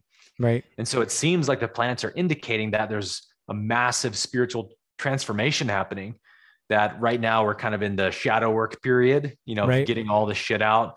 People need to see what the alternative to enlightenment is, right? And it's all this insanity we're watching on the radical left and on the news media and stuff. It's like, that's the other option, right? So how bad do we all want enlightenment now? And then once we see it, the natural result of seeing a mistake is to correct it, right? So we go, okay, we tried separation and hatred and anger. Didn't work very well. Didn't work. Let's try love and oneness out, you know? Right. Yeah, totally. Can you just briefly touch on ecstatic conductivity? I really liked when you were talking about that before. Yeah, that's kind of the way I like to phrase what happens in the nervous system when Kundalini Shakti starts to activate. Is it shows up as what feels like a kind of ecstatic conductivity. And the ecstatic part's actually important because just pure conductivity does start to happen as you do like Kriya Yoga or breath work or Kundalini Yoga. When you're really getting into the breath and pulling prana into the nervous system, you'll feel tingling, slightly start to happen up the spine, the forehead, the crown, whatever, or at the root. And those are all symptoms that it's gradually beginning to open. Your energy centers are opening. But when the conductivity in the nervous system becomes ecstatic, that signifies that there's this arising bliss consciousness in the nervous system happening. It means you've opened the channels to such an extent that you can actually experience, like electrically experience what your being is made of, which is pure bliss, pure euphoria. And that is a transmutation of energy from the third density level to the fourth density level. Right. Just getting to the point in your practice, even if you didn't study spiritual teachings and non-duality or whatever, if you just did your yoga practices and your breath work each day to expand and cleanse the nervous system, you would find that enlightenment, it just starts to happen in you. Right. When you feel ecstatic like that, think about the gift that is. You can just sit in a room all by yourself and breathe and feel ecstatic bliss all by yourself. It's like, you don't need drugs. That's what helps you break addiction. Porn. Exactly, man. Yeah. It's the number one medicine for everything. And you just want more of it. You're like, how can I get more of this? And you just know intuitively it's through more connection, more love, more compassion, more oneness, more joy. And it's this upward spiral, man.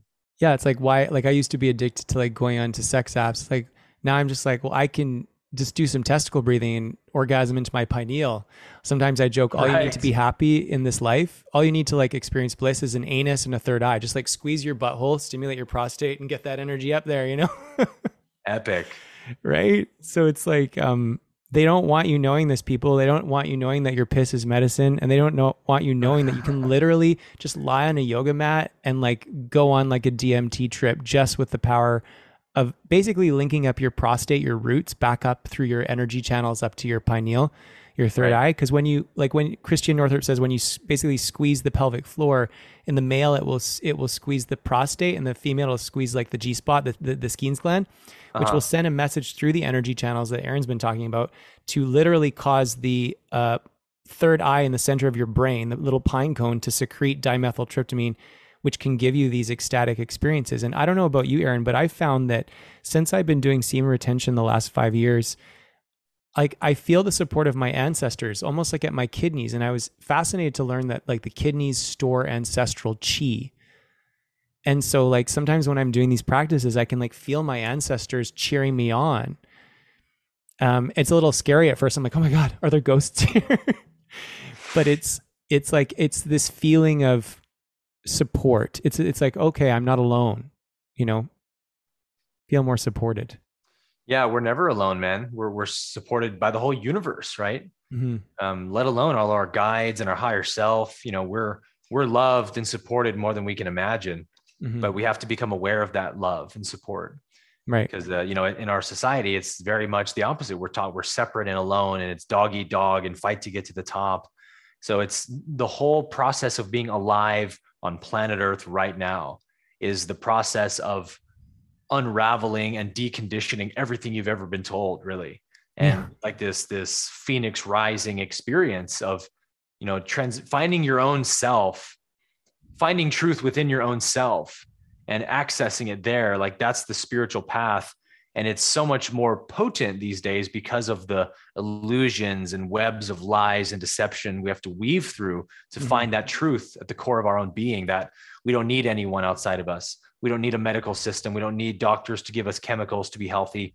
We don't need anything but the natural, organic process of life happening within us already. Yes. That's the good news, that's actually true. Yeah. And I think there is a time and a place for like like I can hear people saying, well, what about emergency medical care? Yes. Right. Of course. Yeah. You know, if you're in a I've car snapped crash, my femur in half, get me to a hospital, but exactly. But in terms of like the preponderance of allopathy is actually very satanic, you know, in the sense that it's like, as Aaron was saying, it's like suppressing your symptoms. And in German New Medicine, we would say that most pharmaceuticals actually shunt the patient back into the stress phase of the so-called disease. Yeah. So as Aaron was saying, it's you're just masking your symptoms. You're just stressing the fuck out of yourself. And when you go back into that stress phase, the symptomology is less prevalent because your hands are cold. You're in a more sort of sympathetic nervous system state. So you never fully allow yourself to go through those deeper healing waves where you will probably seep. You know, you might cough up phlegm. You might, you know, have certain seepages. Like in our society, we're not allowed to fucking seep. You know, it's like constantly just suppressing our seepages. Plug all the holes. Yeah, but healing happens in a fluid environment. And so the reason why I say it's satanic in many ways is because doctors actually literally will scare their patients to death. They will literally say things like, you've got 6 months to live. And then that will become a self-fulfilling prophecy. I think that should be illegal. Doctors doing those death predictions should be made illegal. That's so satanic. It's even more ridiculous when you understand just how utterly curable all these terminal illnesses really are, like cancer and whatnot. I know personally of somebody who has cured stage 5 terminal cancer through just urine therapy. Yes. Like they just drank their urine and got cured. Yeah. You too? One of Troy Casey's friends, he was basically diagnosed with some form of lymphoma, and they're like, okay, we need to take out all your lymph nodes, like almost all of his lymph nodes. And he's like, I think I need those. He's like, I have he's like, he meditated on it. He's like, I actually think I need those. I don't think that's like a good idea. That's crazy. He decided to keep his lymph nodes, and he discovered Shivambu, and he cured his cancer. Oh man, that's so epic. As well. Yeah. And there's even more of that. There's anti-neoplaston therapy, like totally natural organic solutions that have 90% cure rates. And here's a doctor saying, you're going to die. There's nothing we can do. Yeah. And it's what Kelly Brogan said recently on Aubrey Marcus's show. She's like, going to allopathy for like true deep health and healing wellness is like going to the butcher to learn about veganism. It was never on offer. Yeah. And so I think when people realize that, and I think also people need they need an alternative, right? So what Aaron and I have been talking about are things that we have found that fill us up and make us feel juicy and healthy. You know, things like Kriya Yoga and Shivambu, and they may or not be your path, but explore and realize that if you do go to a mainstream Western allopathic physician or dentist for that matter, they have not received any training, like very likely not received any training in human nutrition. They are experts in pushing certain pharmaceutical pills.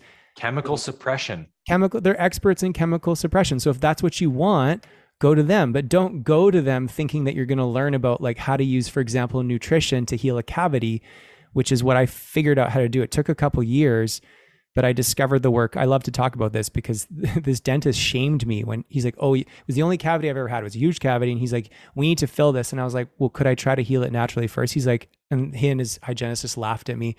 Yeah. And I was so upset. And I talked to my friend Casta, who's like a health nut like me, but like times like 100. And he's like, okay, look up the work of Nadine Artemis. She's got a company called Living Libations up here in Canada. She's got a book. I've heard of them. Yes, they make like the most organic like beard care products and shaving creams and women's makeup. It's 100% organic. You could eat it. You could literally eat the stuff they make. They make underarm deodorants. Wow. It's so good. I love their stuff. I had her on the show, and this was right when I discovered her. And then I was so happy to share with her a couple years later that I went back to a dentist and I had all the x-rays done. And the dentist was like, he's like, your body has remineralized this cavity. There's no need to fill it. And I was like, yes. Wow. But the mainstream system would say that's impossible, right? Yes, I've never heard that you could heal a cavity. And they take it. This is what pisses me off the most about allopathy. They don't just say it's not going to work. They actually try to make you feel like shit for thinking that it could work. That's the thing that you and shame you. Yeah, that just pisses me off. Even when I'm starting the vision therapy to heal my vaccine injury. Turns out there was an ophthalmologist in one of my yoga classes, and she kind of just laughed. oh, you think you're going to get better vision? Haha. She's like, your eyes are crossed. They're always going to be crossed. The only way to fix it is by getting more surgery. Because I had surgery when I was a year old. They tried to fix it and it gave a bit of a cosmetic improvement. But it's just this sort of narcissistic, almost verging on sometimes like a sociopathy, where I go like that's not healing. That's not healing, but it is good contrast, because it's like, it was just so painful to be around that type of energy. It's like, okay, I need to be the change I wish to see. I need to take my health into my own hands. And that I just want to thank you for all the tools that you've given us over the last 90 minutes or more. We've been talking for almost 2 hours. This is great. It's crazy, right? It just flew by. Yeah, totally. Let me just make sure I don't have any more questions that I wanted to ask you. Yeah, I asked you about... I was going to also say, speaking of just natural therapies that can heal diseases, whole raw milk. Oh, yes. Which is illegal in Canada. It's really hard to find. It's illegal to drink raw milk in so many states here in Canada. Yeah. And it is just the ultimate healing superfood. Yes. I had also a vaccine injury in my gut. Oh, okay. as does my fiance. We have the same injury. Do you remember which vaccine it was from? It was from one of the hepatitis ones. I got a hepatitis and a TB shot to get re-enrolled in college that year. It was like, oh, you got to get your vaccines updated. And then like a week later, my stomach started freaking out, and I didn't know what it was back then. But was it like a pain, like a sharp pain, like a bloating? Yeah. It's from inflammation. It's the gut's inflaming massively from whatever, heavy metals are caught in there or whatever it is. But just searing, sharp, stabbing pains in your gut that you can't get rid of no matter what you do. And raw milk resealed my gut and fixed the leaky gut issue that I had, and I haven't had any problems with my gut since then. That's awesome, man. And it's like, that's, I was told by the doctor when I went to the emergency room one time, because I thought my appendix had burst because it hurt so bad. And they're like, oh, your appendix is fine. You're good to go. And I was like, what's the problem then? And they were like, oh, we don't know. I was like, but I just paid you $7,000 to scan me. Oh, fuck. And they were like, oh, it's just some, autoimmune digestion issue in your gut. It's just, you're screwed, man. You're like, go see a gastrointestinologist, see if they can do something about it. It's like, okay, so my body's just stupid and broken. Like, I don't buy that. I think it can heal. And it's just that we're giving it all the worst possible things we could do to it and none of the good things it needs. When you just reverse that, magically, it just heals all on its own. Yes. The Vedas say pratipaksha bhavanam. When harassed by negative patternings that don't support life, cultivate the opposite. Oh, yeah.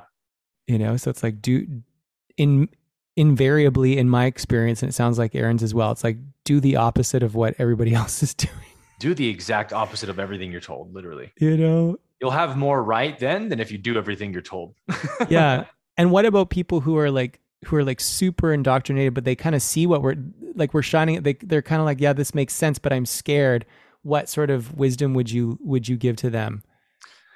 Yeah, that's a great question. It's like, the good part about this is all of it can be proven to yourself. You don't have to take my word for it or anyone's, right? Just start doing it. See what happens. Clean up your diet, stop eating the this, the that, heavy metals, pesticides, just eat clean, organic fruits, vegetables, grass-fed, non-GMO, pasture-raised beet, and see what happens. Right. And just that alone would be such a revolution in someone's health. They would go, oh, maybe there's something to this whole like diet is health thing.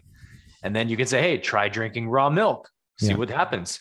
And, the results will speak for themselves. And it doesn't take a whole lot of experimenting to prove to yourself, okay, I think the body is super, super intelligent. It's not stupid and it doesn't get broken. I'm the dummy who breaks my body because I put poison and bullshit in it. And it's just doing the best that it can.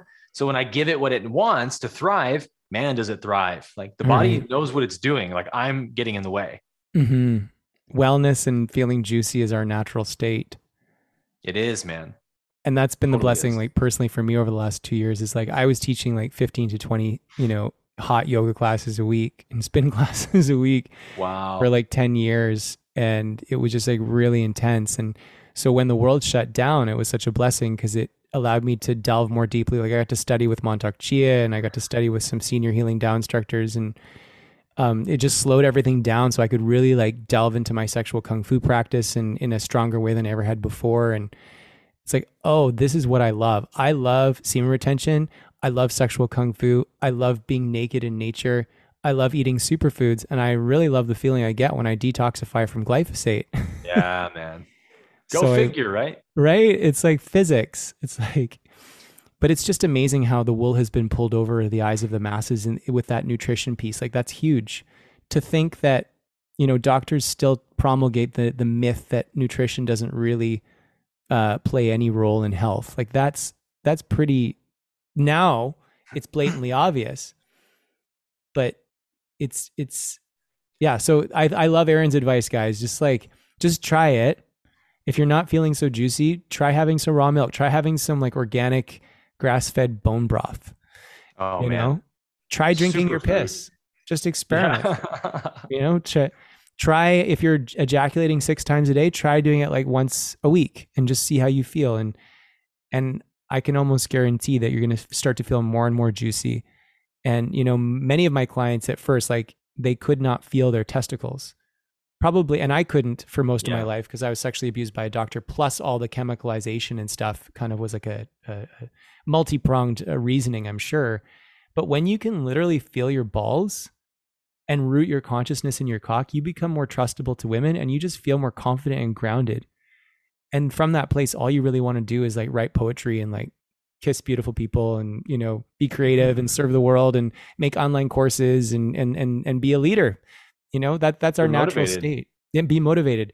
And what I've come to realize is the testicles and the ovaries in women, they're literally a battery. Your balls are a battery.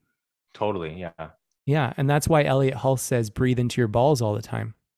It's like when you can bring your balls back online, it's like Rumi says, make yourself a refuge unto yourself. There's more of you to go around and you just feel safer. Like I feel safer now in my body that I can feel my balls than when I was cut off from my genitals. Of course. Yeah. Right. It's part of yourself you're cut off from. Yes. So it's like, and maybe I'll leave it with this mantra that I always love to share is like, when you're doing this work, I invite you to say, I am shameless. I'm fearless. I'm doubtless. Because fear in the present moment is fear. Fear in the past is shame. And fear in the future is doubt. And so you're probably, if you're listening to this podcast and if you've continued to listen this whole 2 hours, you're probably a renegade like me and Aaron. And you're probably you're probably one of the first people in your family lineage who's addressing these issues head on. So good for you. Yeah. And so what I really want to share is you can't get poor enough to help the poor. You can't get sick enough to help the sick. You got to put yourself first. And a lot of people who are renegades are often born with what Christian Northrup calls like an inferior ego. Like this feeling of not enough, I'm not enough. But when you rewild your glandular system, which is really what Kriya Yoga is all about, and when you strengthen and tonify your nervous system, it's just so much easier to love yourself because there's simply more of you to feel into, and you feel more at home in your body. And then from that place, your self-care will go up, and you won't want to eat at McDonald's. You won't want to just have sex with anybody. Because your self-respect it's this upward spiral that we've been talking about. Yeah. When your vibration increases, you just naturally lose interest in that stuff.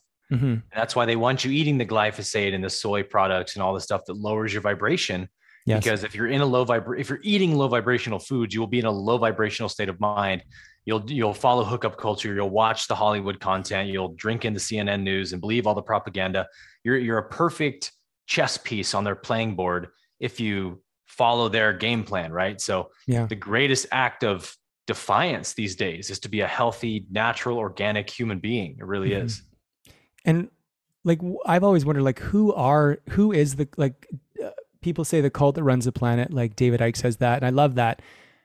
I feel like they're mostly, I want to say they're the cult that runs this planet is comprised mostly of sexually traumatized males. I would say probably so, yeah. And then maybe above them, Ralph Smart talks about the inorganic ones. And he says, when we're depressed and anxious, that's their fuel. Mm-hmm. That's their loosh. I've heard the word. They feed off that energy, yeah. Yeah. So I guess I like to see the cult that runs the planet as all these sexually traumatized men because it gives me compassion. And then when I'm in a state of compassion, they can't loosh off of me. Exactly. You got it. And raise your vibration. raise your vibration. And then the piece about like even that societal brainwashed programming of like, oh, you fucked up, hate on yourself, just hit your head against the wall. Like even that is a brainwashed programming to keep our vibration low. Of course. You know, oh, my vibration's not high enough, or oh, I meant to retain for 3 months and I ejaculate. I had a wet dream. Fuck. You know, I've been there before. It's like, fuck, what? Why did I fucking ejaculate? Yep. One time I literally felt like I thought I was dreaming, but it was actually happening. It felt like a female succubus. It was like 2 a.m. and she was like I'd been retaining for about 20 or 30 days. She was like sucking the life force out of my cock. And I was just like, and it felt kind of good, but it felt like super depleting. And I woke up, I was like, well, that was a nightmare. And then I was like, oh shit, that was not a nightmare. that actually just happened. Yeah. And I think that was at a time when I was still drinking alcohol. And so like, I don't want to demonize alcohol, but I know for me, like I can't stop. Like when I start drinking, I can't stop. So I stay away from that.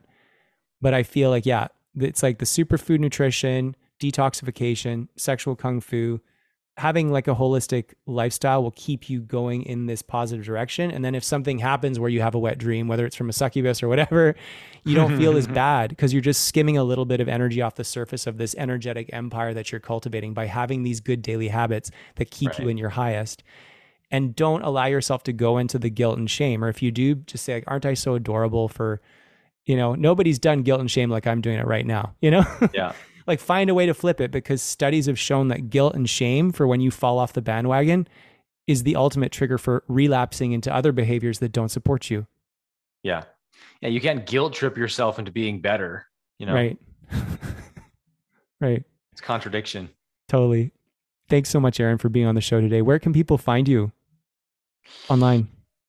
I'm just, the same link everywhere, basically. Aaron Abke, www.youtube.com/at Instagram, TikTok, all the places these days, you'll find me at Aaron Abke. Nice. You're even on TikTok.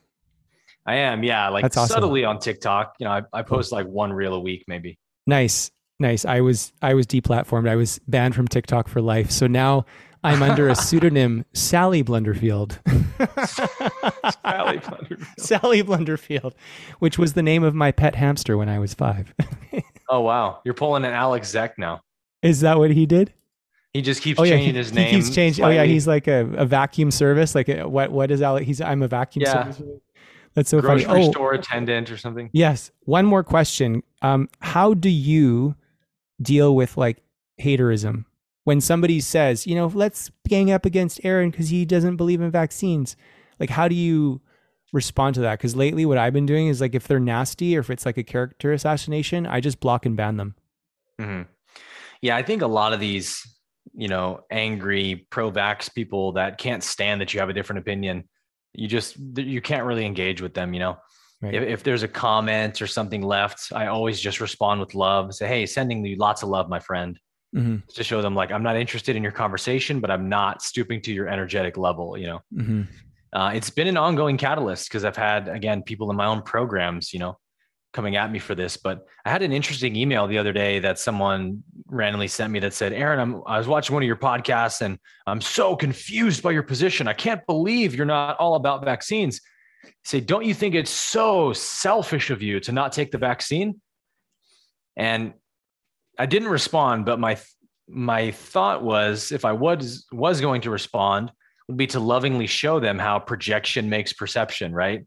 Mm-hmm. Like, okay, so you think that I'm selfish for not taking the vaccine, but this is a person who claims to be a spiritual person, so they understand oneness and stuff, right?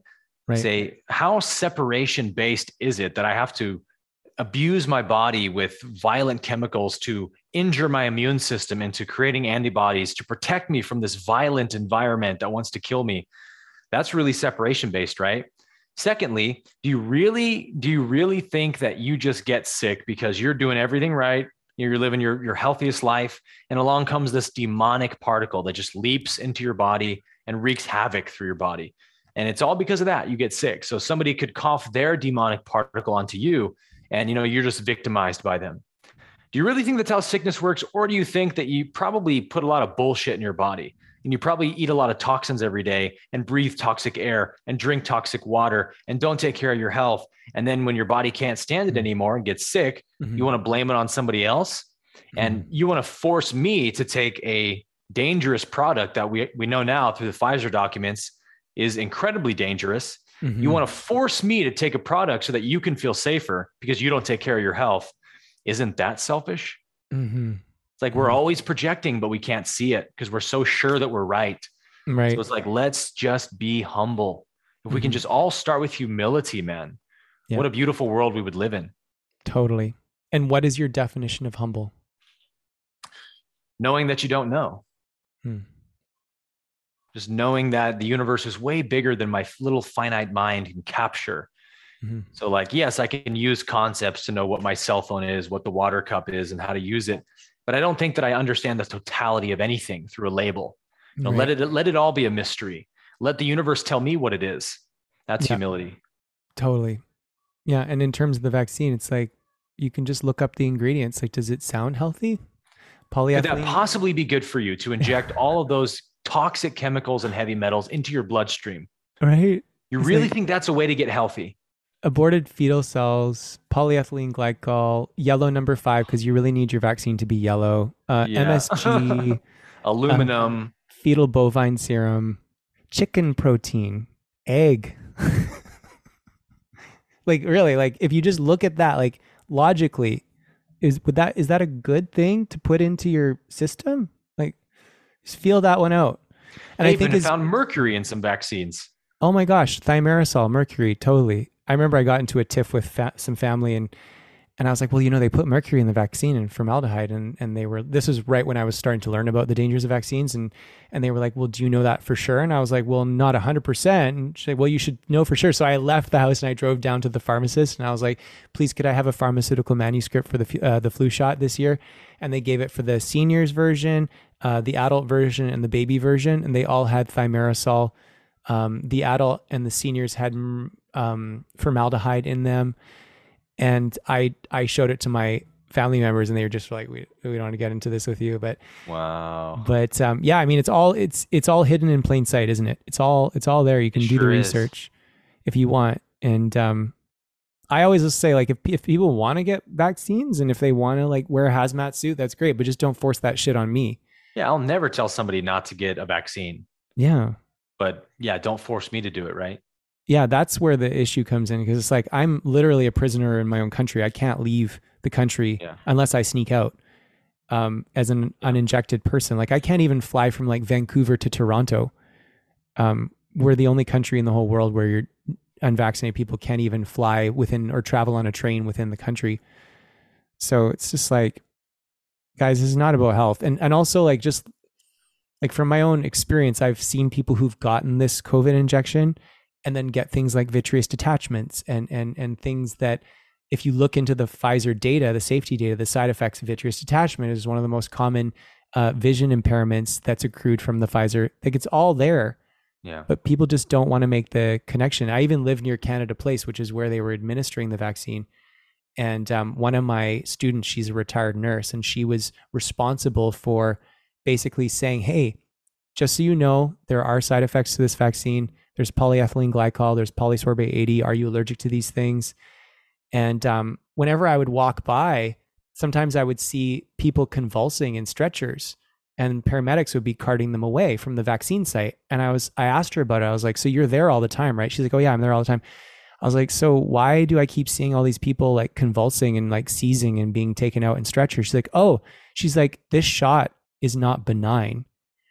And I was like, really? And because she's super allopathic, like her husband's a physician. And so for her to say that was big. And she's like, no, like I was sick for like 2 weeks when I got this vaccine. And she's like, and I was like, okay, so if the shot is not benign and you're right at the site where everybody's getting, like thousands of people are getting vaccinated every day here, how many people are you noticing are getting side effects? She's like, every second person is getting some kind of side effect, from like an extremely painful arm to like convulsing and having to be carted off to the hospital. Yeah.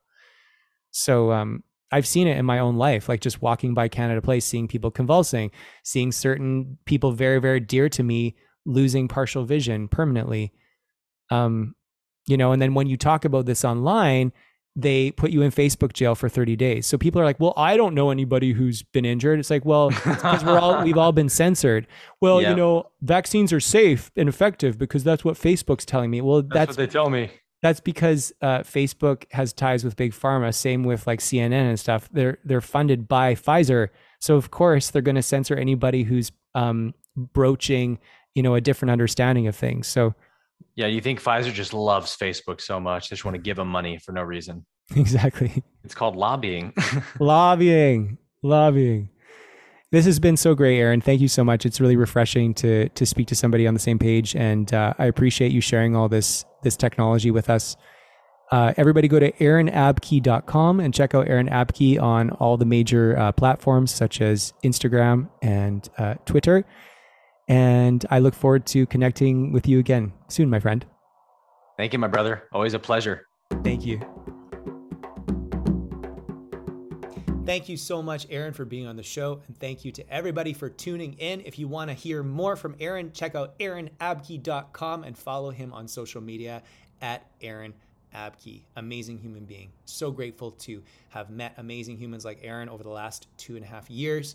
And, before I knew amazing humans in Vancouver and a little bit in other places. And now it's like, wow, our global tribe is really coalescing in a beautiful way. And we're synergizing with all of this amazing knowledge. And I'm just so grateful for platforms like this. Thankfully, knock on wood, my podcast audio version at least has not been censored yet. You can check it out on any mainstream platform. And please do tell your friends. Please like and subscribe it if you're listening to it on Odyssey or BitChute. And if you want to learn more about what I'm up to these days, head over to willblunderfield.ca, not .com. That's somebody pretending to be me. My actual website is willblunderfield.ca. I love you. God bless you. And we'll chat soon. Satnam.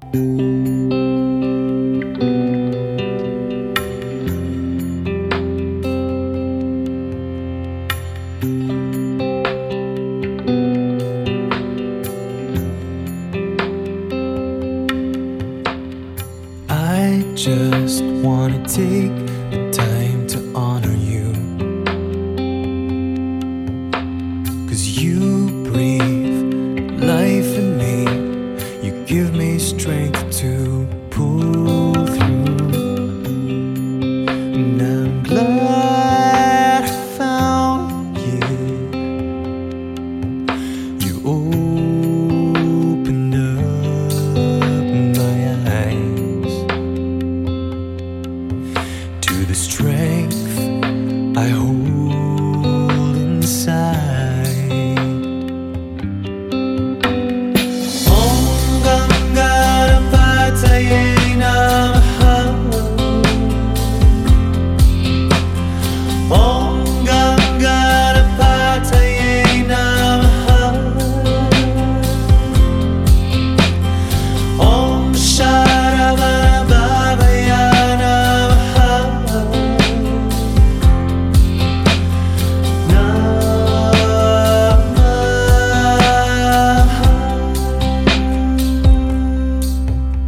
Sometimes I come crashing down. Times I get discouraged. Where's courage when pain is all around? No, it's been said that fear is part of the path. I gotta get back up, hold on, just be yourself. I wanna climb this mountain. I know you'd